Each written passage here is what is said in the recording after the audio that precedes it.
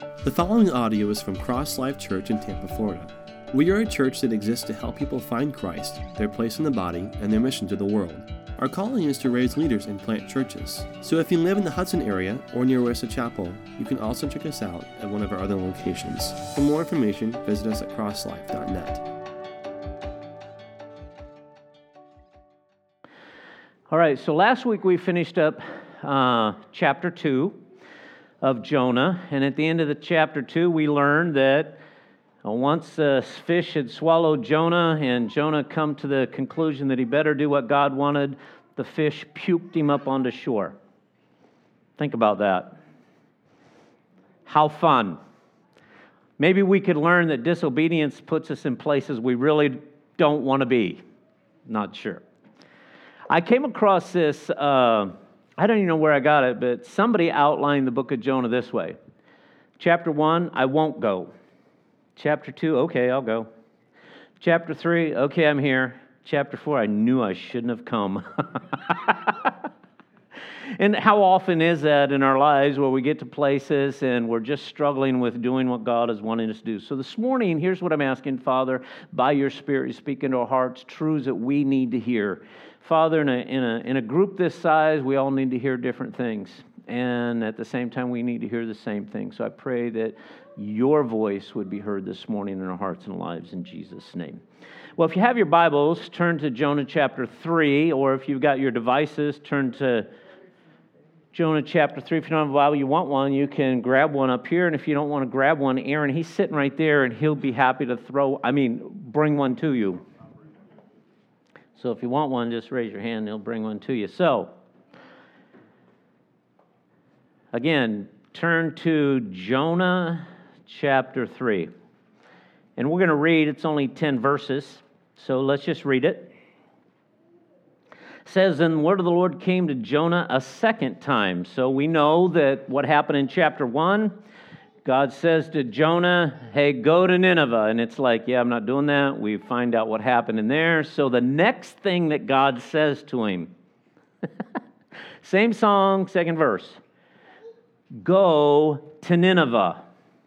Go to the great city of Nineveh and proclaim to it the message that I gave you. And so we learn that Jonah learned. So he obeyed the word of the Lord and went to Nineveh.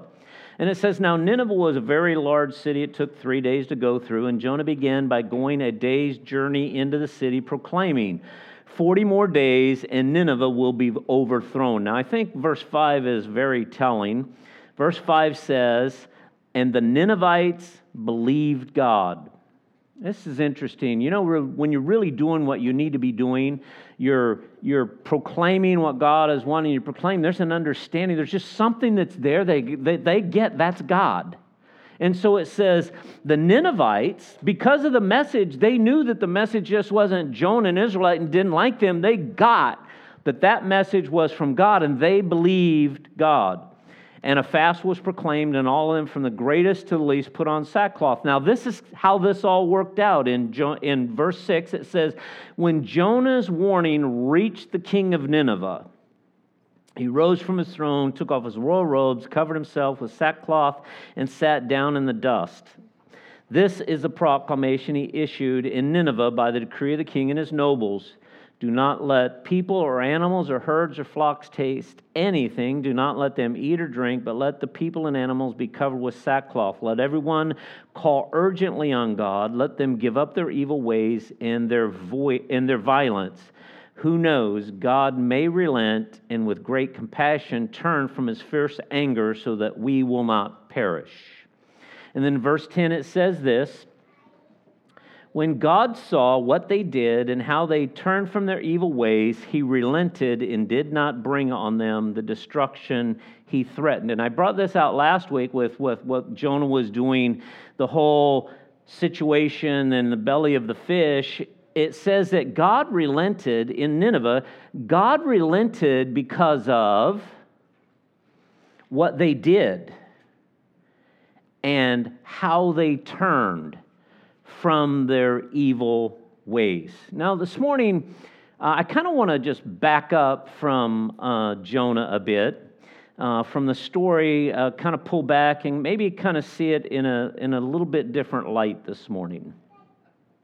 So I'm going to ask the question and want us to think through this. What is God's purpose here?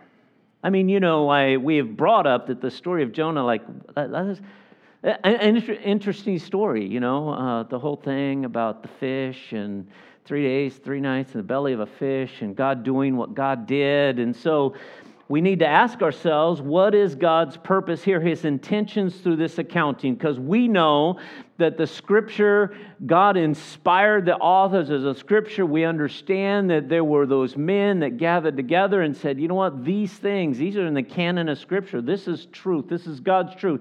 This is what was relayed from God to man for man. And so what's the purpose here in this accounting of Jonah and the Ninevites and through, Jonah writing this book and to whom he wrote it to? I think it's, sometimes, I don't know, we kind of read through Scripture and we don't kind of back up to get who he wrote it to and when he wrote it to them and how he wrote it to them and why he wrote it to them.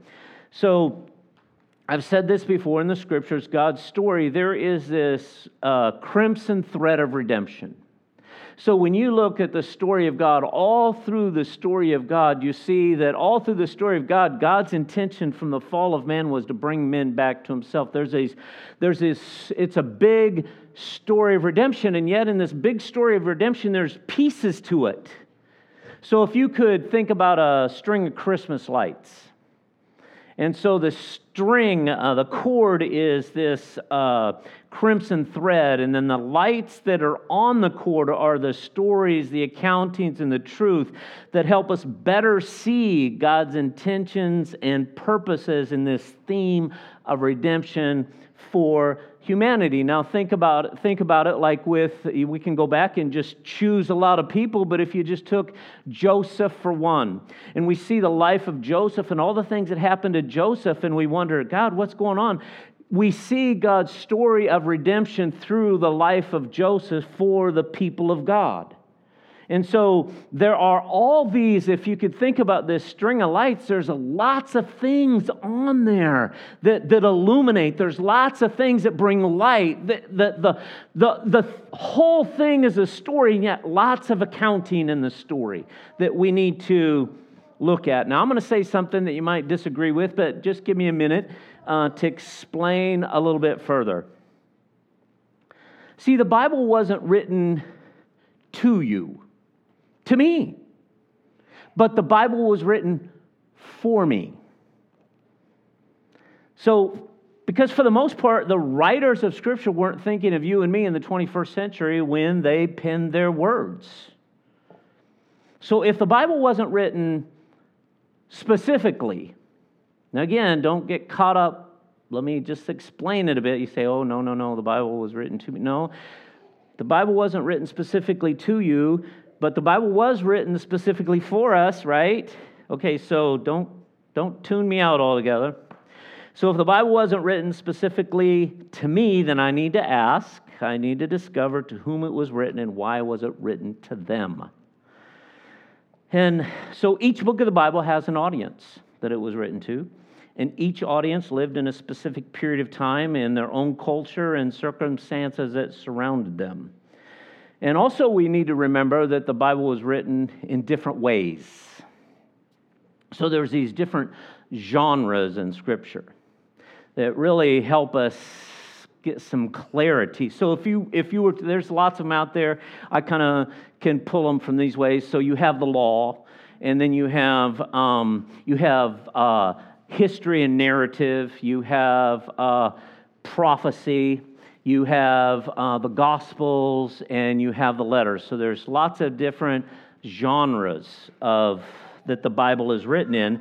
And they were written in different times in different ways to different people and different people groups. Now, why does that make a difference? Listen to me just briefly. So the books of the law, so they're made up specifically of rules, statutes, and instructions, and are generally concerned with guiding people how to live and to show God and to show the conditions of God's covenant with His people, the law.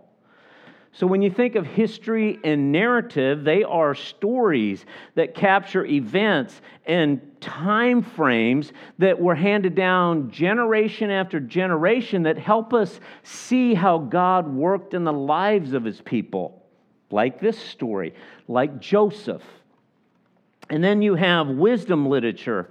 So wisdom literature basically focuses on really helping us make sense out of life and how to live well, how to achieve a sense of perspective in our life, even when our life doesn't seem to be going in the way that we want. So when you get into the wisdom literature, you see these big pieces. Just go through Proverbs, and it talks so specific about the righteous and the unrighteous, and the unrighteous is not going to go well, and the righteous it will go well. Well, just take that from Proverbs, and what are you going to do with your life? Well, I'm going to try to live it the way that God wants me to live it, fearing Him, because I know that's my best course of action, right? Just in a big sense. And then you have these prophecy books that were written by men who spoke God's direct message, most specifically to God's people, but not always, warning them from wandering from His law, calling them back to Him, away from sin, and also at times, and a lot of times, just giving hope and comfort for the future concerning His people. So let's just understand that Jonah is a prophetical book. And so if that's the case, then in the big idea of it, prophecy has two purposes. And that is to bring warning, and it's to bring comfort or hope for the future. And I can kind of see both of them in there. The idea of warning to Jonah and Israel, the warning to Nineveh, the comfort to Nineveh that God would, hopefully He would relent, and the comfort for Israel to see that God would do that even in their sin. So when we read through Scripture, you kind of think of it this way. You don't read a law book the way you would as a letter from a friend, because they're different and they have different intentions. So kind of have this big idea. And so what happens when we kind of ignore this idea of that the Bible has a specific, that there was a particular time frame in which it was written by a particular person to a particular person or group of people for a particular reason? And I think sometimes we can miss it. So I kind of want to paint a picture that you might not have seen, because I kind of see this in Genesis, and I can see it in the whole of Genesis, but Genesis chapters 1 through 3. So when we read Genesis chapter 1 through 3, basically our whole thing is, this is the creation story. This is a portion where God shows us how He tells us about the creation and how He did it, which is true. Don't shoot me yet. However, this book wasn't specifically written to science-minded people, and it wasn't the only purpose for the book.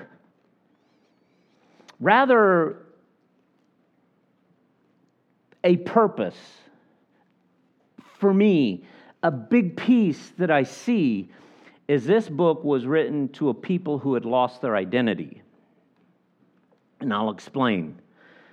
So let's ask the question. So again, I'm not saying that Genesis 1 through 3 isn't literally true, because it is. And I'm not saying that it wasn't written to reveal how God created things. I'm not saying that either. I'm just saying that if we can understand who it was written to and when it was written, we might discover some other reasons why. And again, Genesis chapter 1 through 3, it's an incredible story with rich application. But if we ask when it was written, who it was written to, then we've got to say, okay, let's answer those questions. So when was Genesis written? Well, most scholars think it happened somewhere around 1440 BC. And you might be thinking, well, I don't really care when it was written. And should I care when it was written in the circumstances that revolved around it? I think if we do, it would be important. I don't think it's a coincidence that the creation story was written during that time.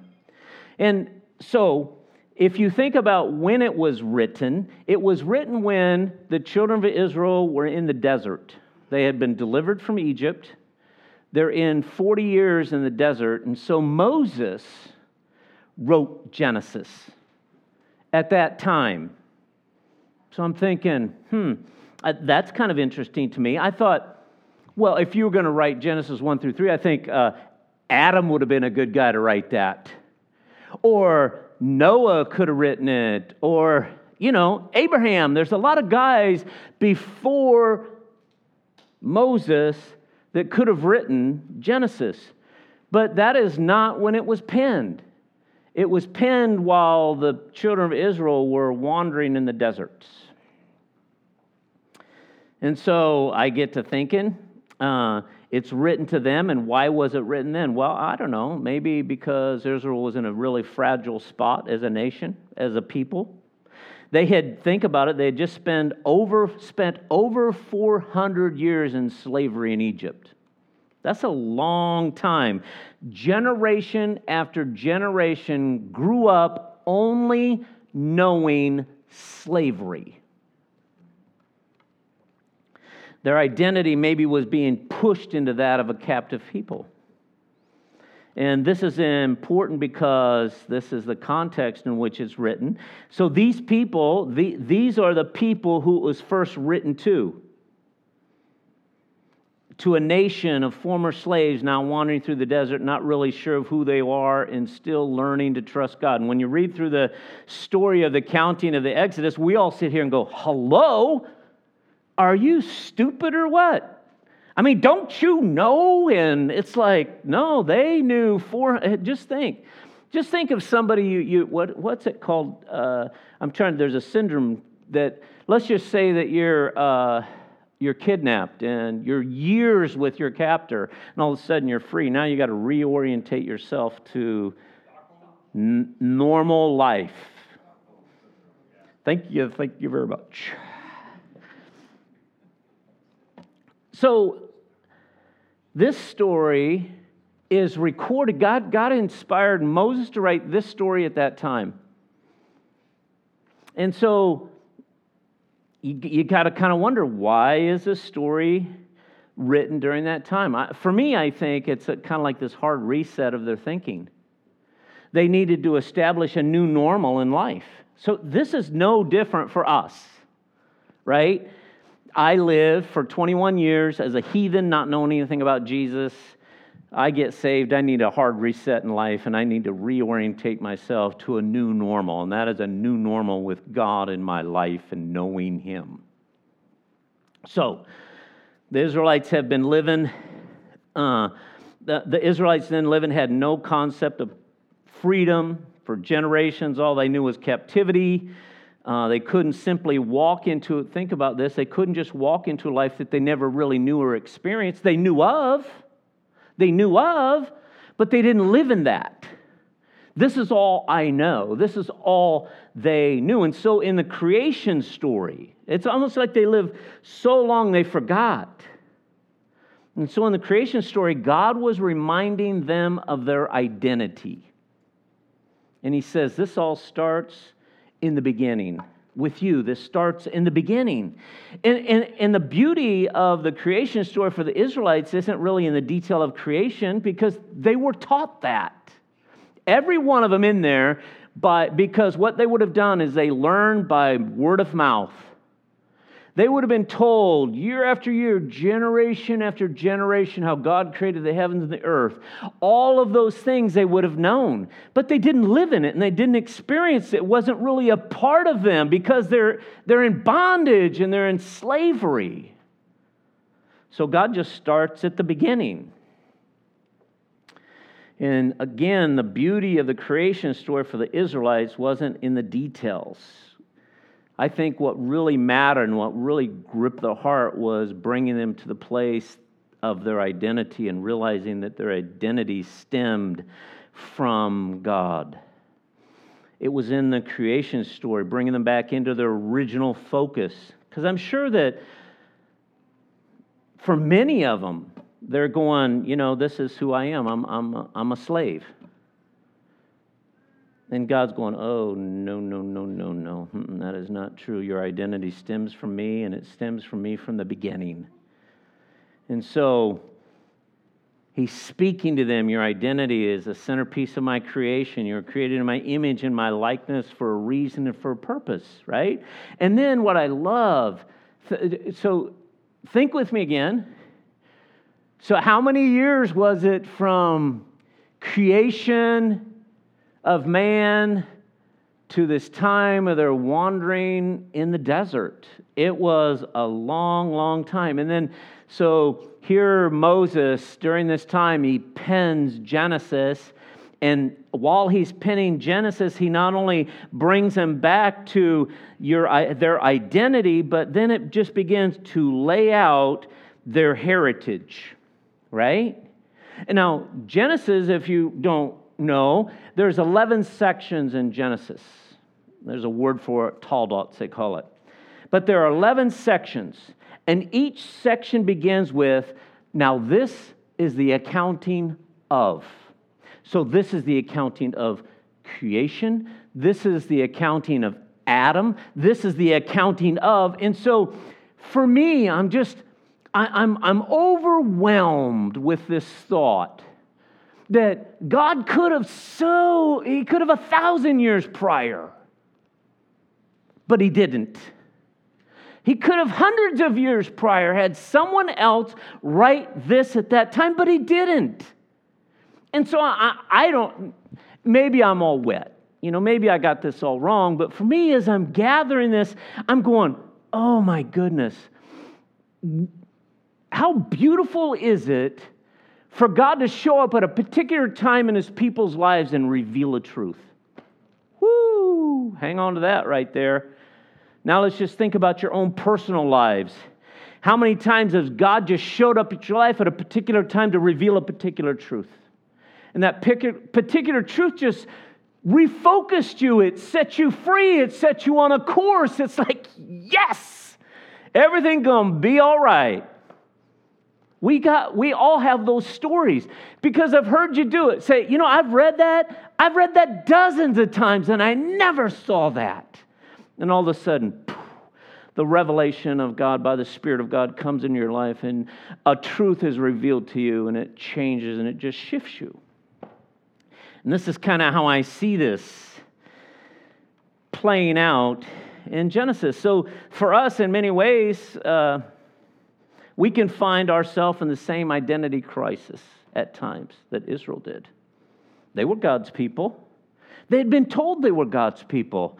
They were told that God created the heavens and the earth. They were told that they were remnants from after the flood. They were told that they were people of Abraham, that God had selected them specifically.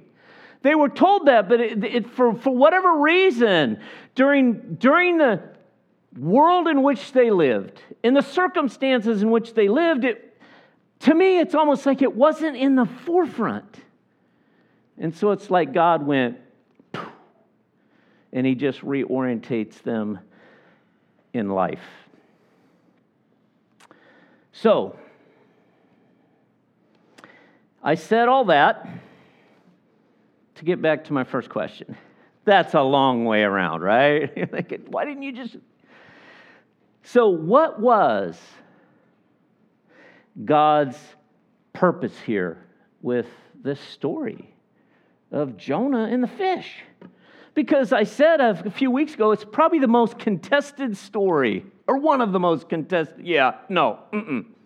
First of all, you're going to get chewed up on the way, and then there are people say, no, this particular fish could have swallowed you 3 days and 3 nights. You're alive in the fish.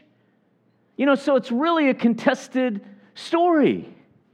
But there's something in the story and the reason why the story's there and the reason God did what He did, and there's a reason why He did it when He did it. It's written to a particular people. So what's His intention through the accounting, penning this book, and whom He written it to? So we know that it was written for the nation of Israel.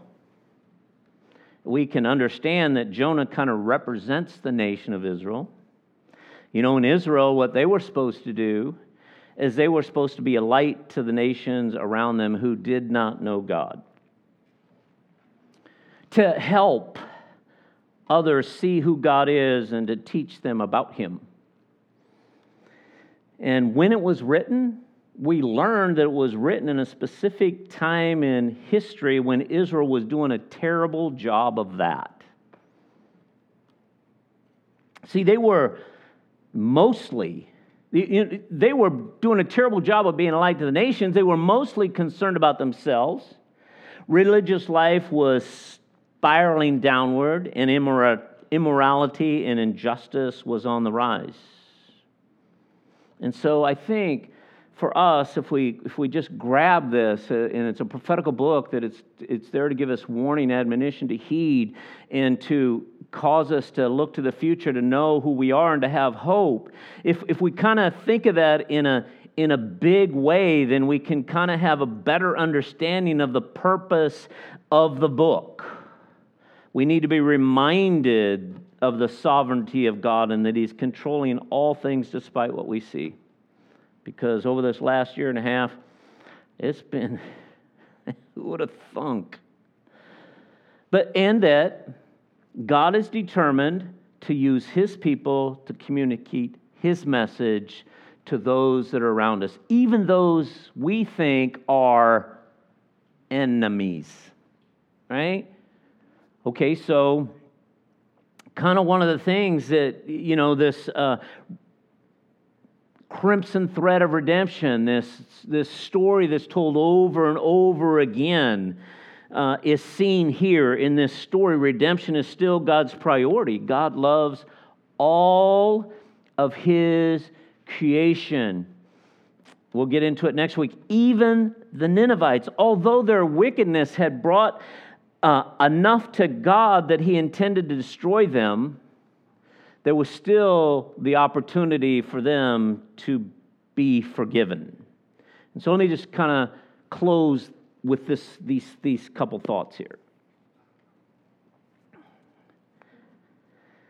With repentance must come obedience. Think about it in your own life.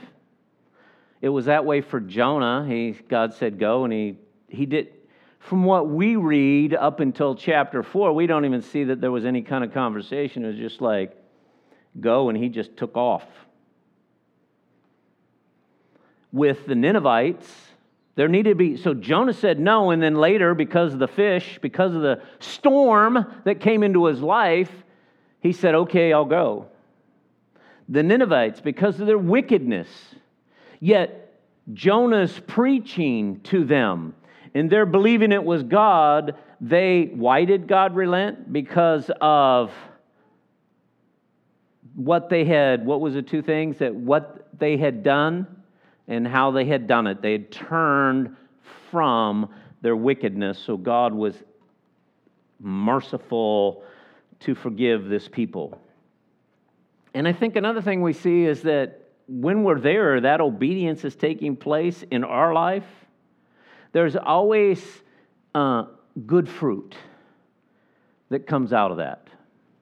Whether we particularly like the good fruit or see the good fruit. And again, I think that when we get into chapter 4, we're going to see that Jonah still wasn't happy about what God... for us, we'd have been celebrating that God saved my wicked neighbor. Jonah's going, no, I just wanted you to crush him. I'm not happy. And so God's heart is still for the lost, and that has not changed. And God's heart is for us, His people, to share His love and His mercy and truth to those around us, no matter who they may be. And to me, when I think about this a lot, just this story that's reflecting not just God's sovereignty, but His compassionate mercy toward people. I don't know when you were delivered, I don't know when you got saved, but I know what my life was before, and it is very different, and I would have not have forgiven me. I would have just crushed me, right? And so hopefully, as we're going through this accounting of Jonah, as we reflect on it, hopefully what it does, it brings us to the place of yielding and surrendering to do what God is wanting to do so God can do what He does. So hopefully through the process, our hearts have become tender and they have shifted, and that we begin to care about the things that God cares about. And that we will do the things that God is asking us, because He's given us this ministry of reconciliation. He's given us this opportunity to have a voice. And we have a voice because we know Him. So, Father, this morning, here's what I'm asking most for our lives. I know that life just sometimes, it just kind of runs array. Sometimes it gets broadsided. Sometimes we get distracted in it. But even more in these days when the world around us is going crazy, it doesn't upset you. It's like you're just putting one foot in front of you and marching through time. There's a cadence about what you're doing. I pray that you would just drop that into our hearts to know that no matter what's going on in our life, we're your children, and your intention for us is to be a light to the nations around us, to be a voice. And that it would cause us to care less about the things that don't matter and more about the things that do. So, Father, as we're in here this morning, I'm asking just your voice to be very sure in our hearts and in our lives. Speak to us as only you can. In Jesus' name. Amen. All right, well, fellowship a bit. Have an amazing day.